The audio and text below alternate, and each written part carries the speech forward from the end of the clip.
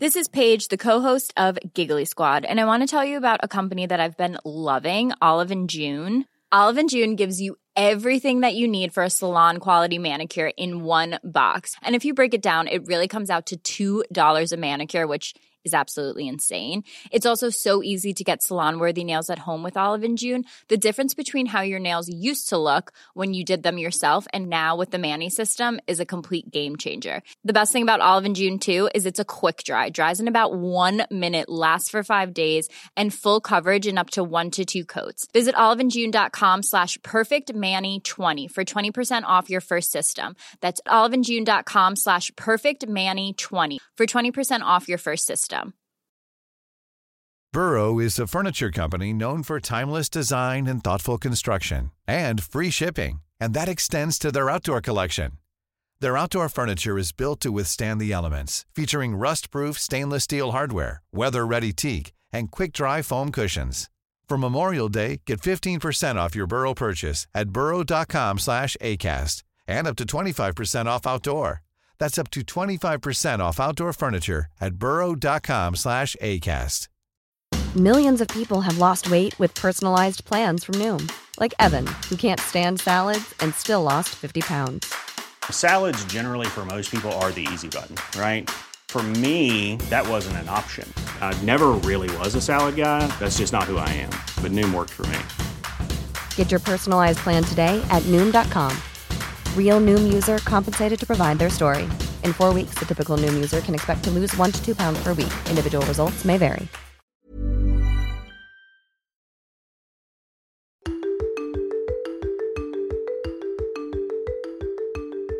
Percussionist, composer, and multi-Grammy Award winner Dame Evelyn Glennie has been profoundly deaf since the age of 12. Using her entire body to feel vibrations, she connects to music and sound in a unique way and is determined to teach the world how to listen. Paying attention, that's what listening is, really, and it's actively deciding whether you want to listen. So listening isn't about hearing or being specialized in one thing or another. It's just simply, are you paying attention? You're listening to Speaking Soundly, the podcast that explores the art of artistry. I'm your host, David Krause, principal trumpet of the Metropolitan Opera. As a musician in New York City, I get to perform with some of the world's greatest artists every night. During each episode, you'll hear me speak with these inspiring performers as we lift the veil on talent to hear about their process and the personal journey that led them to the stage. Right now, I'm watching you sit in front of a rack of what seems to be hundreds of percussion instruments, and I know that you have more than 1,000 in your collection. There seems to be no end to what you can make music with. Do you remember your very first instrument? There was always an upright piano in the house, and I'm a farmer's daughter, and so I was brought up on a farm in the northeast of Scotland. And there seemed to be this piano in the house. It was more of an ornament than a piano. So I think for me, it was a natural thing to just clamber onto the piano stool and, like any infant, go bang, bang, bang on the keys. And I suspect that was the first sort of musical instrument. But then I saw on television the clarinet. I loved how it looked. I liked how it was played, and I really wanted to learn the clarinet. And so I started playing the clarinet for a year. And that was when my hearing was really deteriorating. And so my parents asked perhaps I would think about giving that up because of the amount of pressure on the head. And then at the age of 12, I saw percussion. And I took a fancy to percussion and then gave that a go. And that was that, basically. I have to ask you, though, learning to play an instrument well for any 12-year-old is hard enough. But despite your hearing impairment, you went on to master several percussion instruments at a very early age. When you were younger, what kept you going? What was your motivating force? It's a really interesting question. And I think in all honesty, what has been the overriding thing is curiosity. And that comes with improvisation, because then you're starting from no rules, really. And, I remember my very first percussion lesson at the age of 12, and it consisted of my percussion teacher who visited many schools throughout the northeast of Scotland. And he said, "Evelyn, take this snare drum away and I'll see you next week." Now, I was confused and disappointed because I wanted some sticks in my hand and I didn't know what to do with this drum at all. And so over the week, I sort of looked at it and looked at it again and just put it on different surfaces and then began to tap it and scrape it and thump it and tickle it and did all sorts of things with it. But what I did discover was whether it was a kitchen table or on a cushion or on my bed or on a bit of gravel or on a stone or on the grass or whatever, it actually resonated a little differently. And as I began to explore this drum, there's no sticks and no stands. It was quite literally, he just said, here's the drum. And he asked me how I got on. And I said, well, I've got no idea. I didn't know what I was doing, really. And he said, Evelyn, please create the feel of a tractor. He knew I was a farmer's daughter. And I thought, oh, right, the feel of a tractor. So suddenly in my mind, I had this whole orchestra of tractors. And I thought, right. And my dad had just bought a new tractor. And so we had our old rickety tractor and this brand new spanking, shiny tractor. The old rickety one was like a lumpy roll, the engine. The brand new one was like a bit of velvet. So I could show the feeling of the new one and then of the old one. And then I thought, okay, is this a tractor that is stationary with the engine off? In which case we can just look at the snare drum. And that's a tractor. Or, is it a tractor in third gear, in first gear? Is it going up a hill? Is it, going along a smooth road? Is it going along a bumpy road and so on? Suddenly it was my choice as regards to the feel of that tractor. And my teacher didn't say, Evelyn, please create the sound of a tractor. It was the feel. And when you're thinking about feel, you have to pause and think, what is my experience with that tractor? Or with whatever it is. And then it becomes your story, your emotion, it becomes your journey. And then you can decide what you want to do and how you do that. So from that point of view, I've never had an issue. I found the exploration and the curiosity the easy part. However, it's making sure that the body, so this kind of engine, as it were, is manipulating the object, how you want it to be manipulated, that you've got the energy to do that, that you've got the various techniques that you need. So that's why I'm a big believer in any kind of exercise or scale or anything that you find in a tutor book or a method book or whatever. It becomes an experience rather than an exercise. Wow, that's really inspiring. I've watched you play, and the music that you perform is so technically challenging, yet it's perfect when you play it. I have to ask, do you ever make mistakes? Oh, yes, absolutely, every day. I don't really see them as mistakes as such. They're not mishaps. They're things that naturally happen. Now, if something is happening whereby it's happening over and over and over again, so if the same thing is happening over and over again, then, I take a step back and think, okay, physically what's going on? And so I will analyze it from a percussionist's point of view, from a musician's point of view, and really take note of all of the elements that are happening there. However, if it's something whereby it's a case of, oh, actually, I meant for that to have a different type of crescendo or a different type of dynamic or a different type of feel or something, I don't see that as a mistake as such. That's just a sense of discovery. And then you can analyze that in such a way was, well, did you feel a bit timid there coming up to that moment? Were you worried about that moment? Or was your mind somewhere else at that moment, and so on. But it's when things happen over and over again, that's where you have to think, well, is this a mistake that needs sorting out? So it's almost like seeing a weed in your garden and you have the option of leaving that weed, or is this something that absolutely needs to be weeded out immediately and sorted out? Otherwise, you might then need a spade to weed it out and so on. Similarly to the way you play, your ability to read lips is impeccable. How did you develop this, and do you think your musical sense helped you in any way? Well, with something like the lip reading, which actually is extremely exhausting, and that's one of the reasons why I do live by myself, because to be with people is extremely exhausting. And I don't mean that in a detrimental way, but it just is. Or I try to avoid large groups. Obviously, I have to work with orchestras and so on. But as far as socializing in large groups and so on, I try to avoid situations like that. And I try to create get-out situations whereby I can just withdraw from a situation and just sort of spend a little moment by myself to get the energy back again. Because listening and lip reading are two very, very exhausting things. And that also applies to when you're practicing, listening as you're practicing. That can be very tiring, and you just need time away from that and then come back a bit more fresh and so on. But the whole lip reading process, I think, actually happened as I was losing my hearing and hadn't really realized it before. So I found that I was looking at people more. I was paying attention to the body language, to the face language, to the way the eyes moved, how the face moved, and all sorts of things.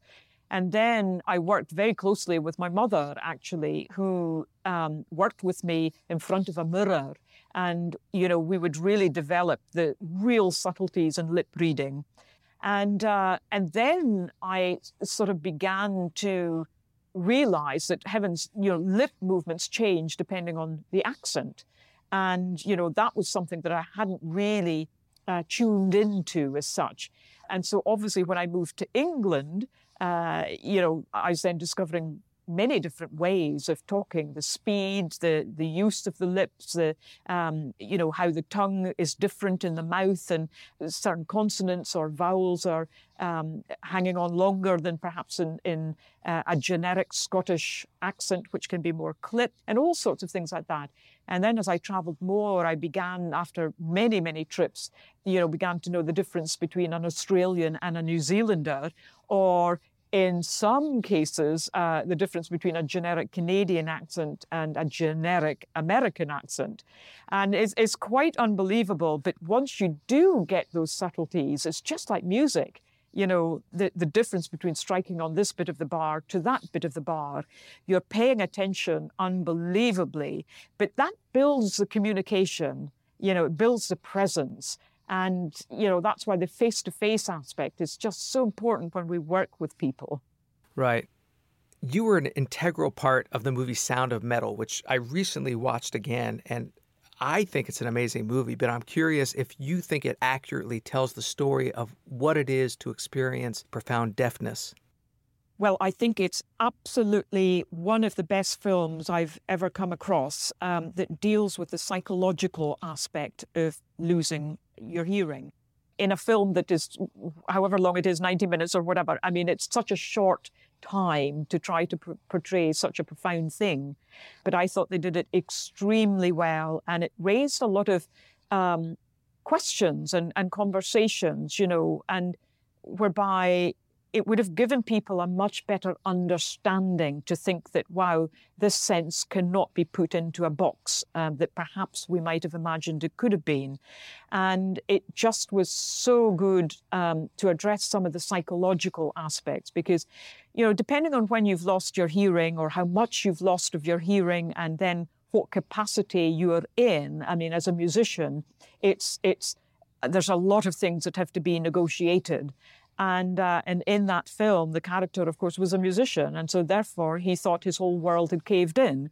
And for a period of time, yes, it had caved in because he was quite literally thinking that deafness means silence and he couldn't hear anything. And he hadn't yet discovered the opportunity of opening the body up to feel that resonance. So seeing this journey, I think, was very important for the public. Seeing the journey of making the decision to have a cochlear implant, that's a massive decision. There's so many aspects to consider there. And then the unknown afterwards of having that cochlear implant. It doesn't mean that you just hear everything in a rosy way again. It isn't like that at all. So it's being thrust into this world of yet a different oral landscape that physically you have to negotiate and mentally as well. So all sorts of layers that have to be thought about. And I thought the film did a really grand job of tapping into that to allow us to think, oh, crumbs, I hadn't realized that. Or you may relate to someone differently that you know already who is going through that, but you haven't quite understood what. You know, you might think, well, you've got a cochlear implant, so you can hear now. So what's the issue? One of the things that we're doing in this country is to try to bring musicians and audiology students together to think what hearing is, what listening is, what do musicians listen to, how do they deal with different acoustics. So if you're measuring someone's hearing in a particular room that is created to measure that hearing, and you're fitting them with a cochlear implant, and then the next minute that person has to walk out the door onto a busy street, you know, with all sorts of traffic and a whole different sound world, it is extremely daunting. So from a well-being point of view, from a physical point of view, it can be absolutely devastating. It really can. So we've got to give much more thought as regards to joining up the dots. Mm. You know, the general awareness of deafness, including my own, is very black and white. Like, you can hear or you can't. Do you get frustrated by this lack of understanding? Yes, definitely. I think there's a lot we can do through education as regards to the vocabulary we use when we talk about our senses, giving kids lots of different experiences. There's a wonderful exhibition at the British Library in London to do with Beethoven, whereby you can put your elbows on a wooden platform, as it were, and place your elbows on that, and then put your hands against your ears, and you can just feel so much of the vibration. Well, of course, this is something that Beethoven did. And it just gives us a bit of an inclination as regards to what he might have gone through, what he might have experimented with, and what he did experiment with, and all the many things he did to try to make that piano an extension of him, and the piano almost like an extension of his limbs, just in a way paying attention to our sound environment. I mean really pay attention to that. You know, what is the sound of our kitchen, or the sound of our living room? What is the sound of the street we walk onto? What is the sound when we walk to school or college or work or get in our car and so on? What is too much sound to it? What is too little sound to us? You know, thinking about the frequencies we're exposed to. And if you think of Beethoven with his later string quartets, you know, there were far less sort of higher frequencies. And I mean, for me at the moment, I struggle to hear a hi-hat at certain levels. So therefore, the body, when I negotiate a hi-hat, changes in a way so that I can perceive the hi-hat. So it isn't a case of, oh, I no longer hear that hi-hat, therefore I'm going to play louder. That's the worst thing you can do, because then that impacts the whole physical aspect of playing, and therefore there's more strain and more attack and so on. I have to try to open the body up more and pay attention more as regards to where I'm feeling those subtleties. During the COVID pandemic, many people temporarily lost their sense of smell and taste. Do you think this symptom that was felt worldwide could actually help people think about and understand the complex nature of their own senses? Oh, absolutely. I think we have the technology, the imagination. We have the history now of thinking very differently about our senses. One person who made huge strides for the medical profession and us, the general public, thinking about our senses was Oliver Sacks. He would go into situations and really be the student, and he wrote so eloquently about those. And it does not mean that you're not allowed to connect with that sound, because if you think, I mean, to think that deafness equals silence is extraordinary. Yes, there are aspects whereby it's not coming through the ear, and therefore you cannot hear that from a measured point of view, but that does not mean that you're not allowed to connect with that sound, because if you open that body up, it's like a huge ear. There's always an entry point to perceive that sound. It could be seeing the sound. It could be feeling the sound. It could be hearing an aspect of that sound. But you need time to be with that sound. And I think what we're lacking at the moment is time. And in terms of you connecting with sound, out of all the instruments that you play, do you have one that is your favorite or one that feels the best? I mean, if I could be stranded on a desert island with just one instrument, it would be the bass drum, the orchestral bass drum, without a doubt. The low sounds are by far the more amazing experiences. All of the high sounds are quite nauseating because they're all in the upper part of the body. But yes, I would say the low sounds, as far as just for them to have the time to seep through the body, and then you've got more of a chance to be part of the journey of the sound after the impact. And since you feel it so deeply, could you actually describe what this low, deep bass drum feels like? I would say it's like sort of sinking into a pool of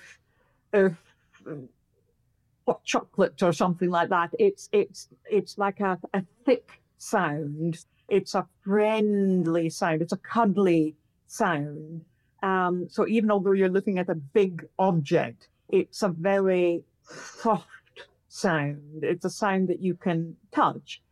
So it's almost like hugging a great big teddy bear or a panda or something, It's not a scary sound. It's not an aggressive sound. Yes, you can play it loud and soft and so on, but that doesn't mean it's frightening. It's a sound that definitely you feel as though you're in the object as opposed to beside it or next to it. You are actually in the drum itself, and the drum is up above, it's at the side, it's below you. So it's as though you're in an aquarium or something and the fish or sharks or whales, it's all around you. And whichever way you turn, you feel as though you're in the deep water yourself. It's that kind of image, really, that I have with the bass drum. Wow. Well, that was incredibly descriptive. You've talked about sound and the feeling you get when you're making these sounds. What about rhythm, the organization of these sounds? Where does that fit in? Well, it's so interesting. Rhythm is what we live off, our heartbeats, our pulse, the rhythm of the clouds, the sky, the leaves, you name it. It's all around us, and we are also rhythm ourselves. So rhythm goes beyond just the music. However, there's a rhythm that we can't always see. So we can't necessarily see vibration all of the time. And so sound is vibration and vibration is rhythm. So it's all interlinked. Some aspects of our lives, we can control the rhythm, and some aspects we can't. But rhythm isn't just linked with music. It's everywhere. Amazing. Wow. It's funny. A few years ago at the Met Opera, I was on an audition committee when we had to fill a percussion vacancy in the orchestra. I was really stressed because I didn't know if I was going to be able to tell one cymbal crash or drum roll from another because all the candidates played behind a screen. It was a blind audition. Anyway, after a few, I became an expert, and I had a definite opinion on what I liked and what I didn't like. How is it possible to have two people, or in this case, dozens of people, play the same instrument, the same music, but get drastically different sounds out of that drum? If you're asking two players to play on exactly the same snare drum, using exactly the same stick, playing exactly the same piece of music, you will get 10 different sounds, without a doubt. Because the subtleties and how you hold a stick is just based on your own size and shape of hand and the length of your fingers. And what we do comes from the weight of our own body. Of course, my weight is different to another person, and the sound will be different. It just will be different. So I'm 5'2". I've got relatively short arms, et cetera, relatively small hands. Of course, I'm going to manipulate the instruments differently than someone who's 6'2", got longer arms, or can, do different things to what I can do. And likewise, they won't necessarily be able to do certain things that someone who's 5'2" can do. And then there's all of the imagination that you put into it. So I have my own stories with tractors or snow or whatever, and someone else from Chicago might have very different experiences. So we still have snow, but their experiences will be different, how they negotiate that snow story. And that's fun. That's good. Well, Evelyn, thank you so much for talking to me. I have one more question. It's very clear that music is central to your life and your life as an artist. And you've talked about many different ways you connect to it. What do you think it is specifically about music as an art form that makes these connections possible? I think music is very unique to all of the arts simply because there are no boundaries, and the fact that music consists of sound.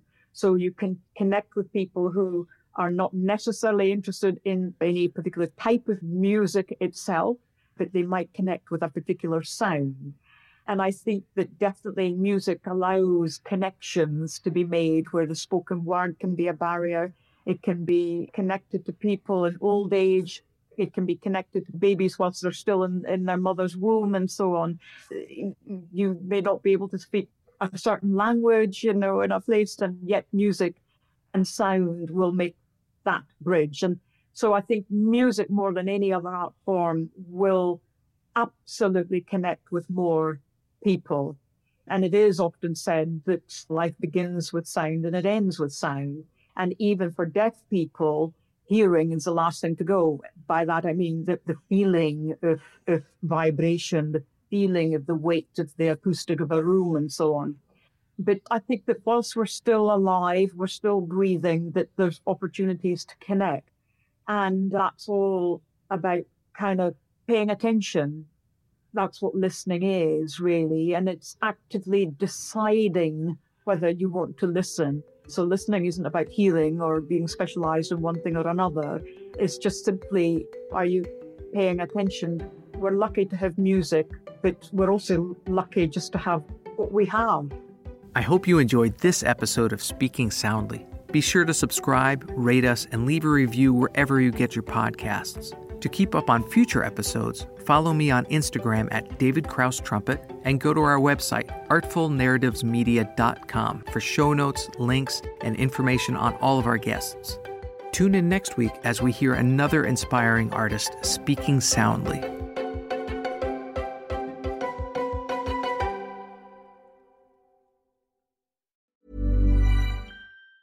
Mom deserves the best, and there's no better place to shop for Mother's Day than Whole Foods Market. They're your destination for unbeatable savings, from premium gifts to show-stopping flowers and irresistible desserts. Start by saving 33% with Prime on all body care and candles. Then get a 15-stem bunch of tulips for just $9.99 each with Prime. Round out Mom's menu with festive rosé, irresistible berry chantilly cake, and more special treats. Come celebrate Mother's Day at Whole Foods Market. Want flexibility? Take yoga. Want flexibility with your health insurance? Check out United Healthcare Insurance Plans. Underwritten by Golden Rule Insurance Company, they offer flexible, budget-friendly medical, dental, and vision coverage that may be right for you. More at uh1.com. Planning for your next trip? Elevate your travel style with Quince. Quince has all the jet-setting essentials you'll want for your next getaway, like European linen, premium luggage options, buttery soft Italian leather bags, and so much more. And is all priced at 50 to 80% less than similar brands. Plus, Quince only works with factories that use safe and ethical manufacturing practices. Pack your bags with high-quality essentials you'll be wearing for vacations to come with Quince. Go to quince.com/pack for free shipping and 365-day returns.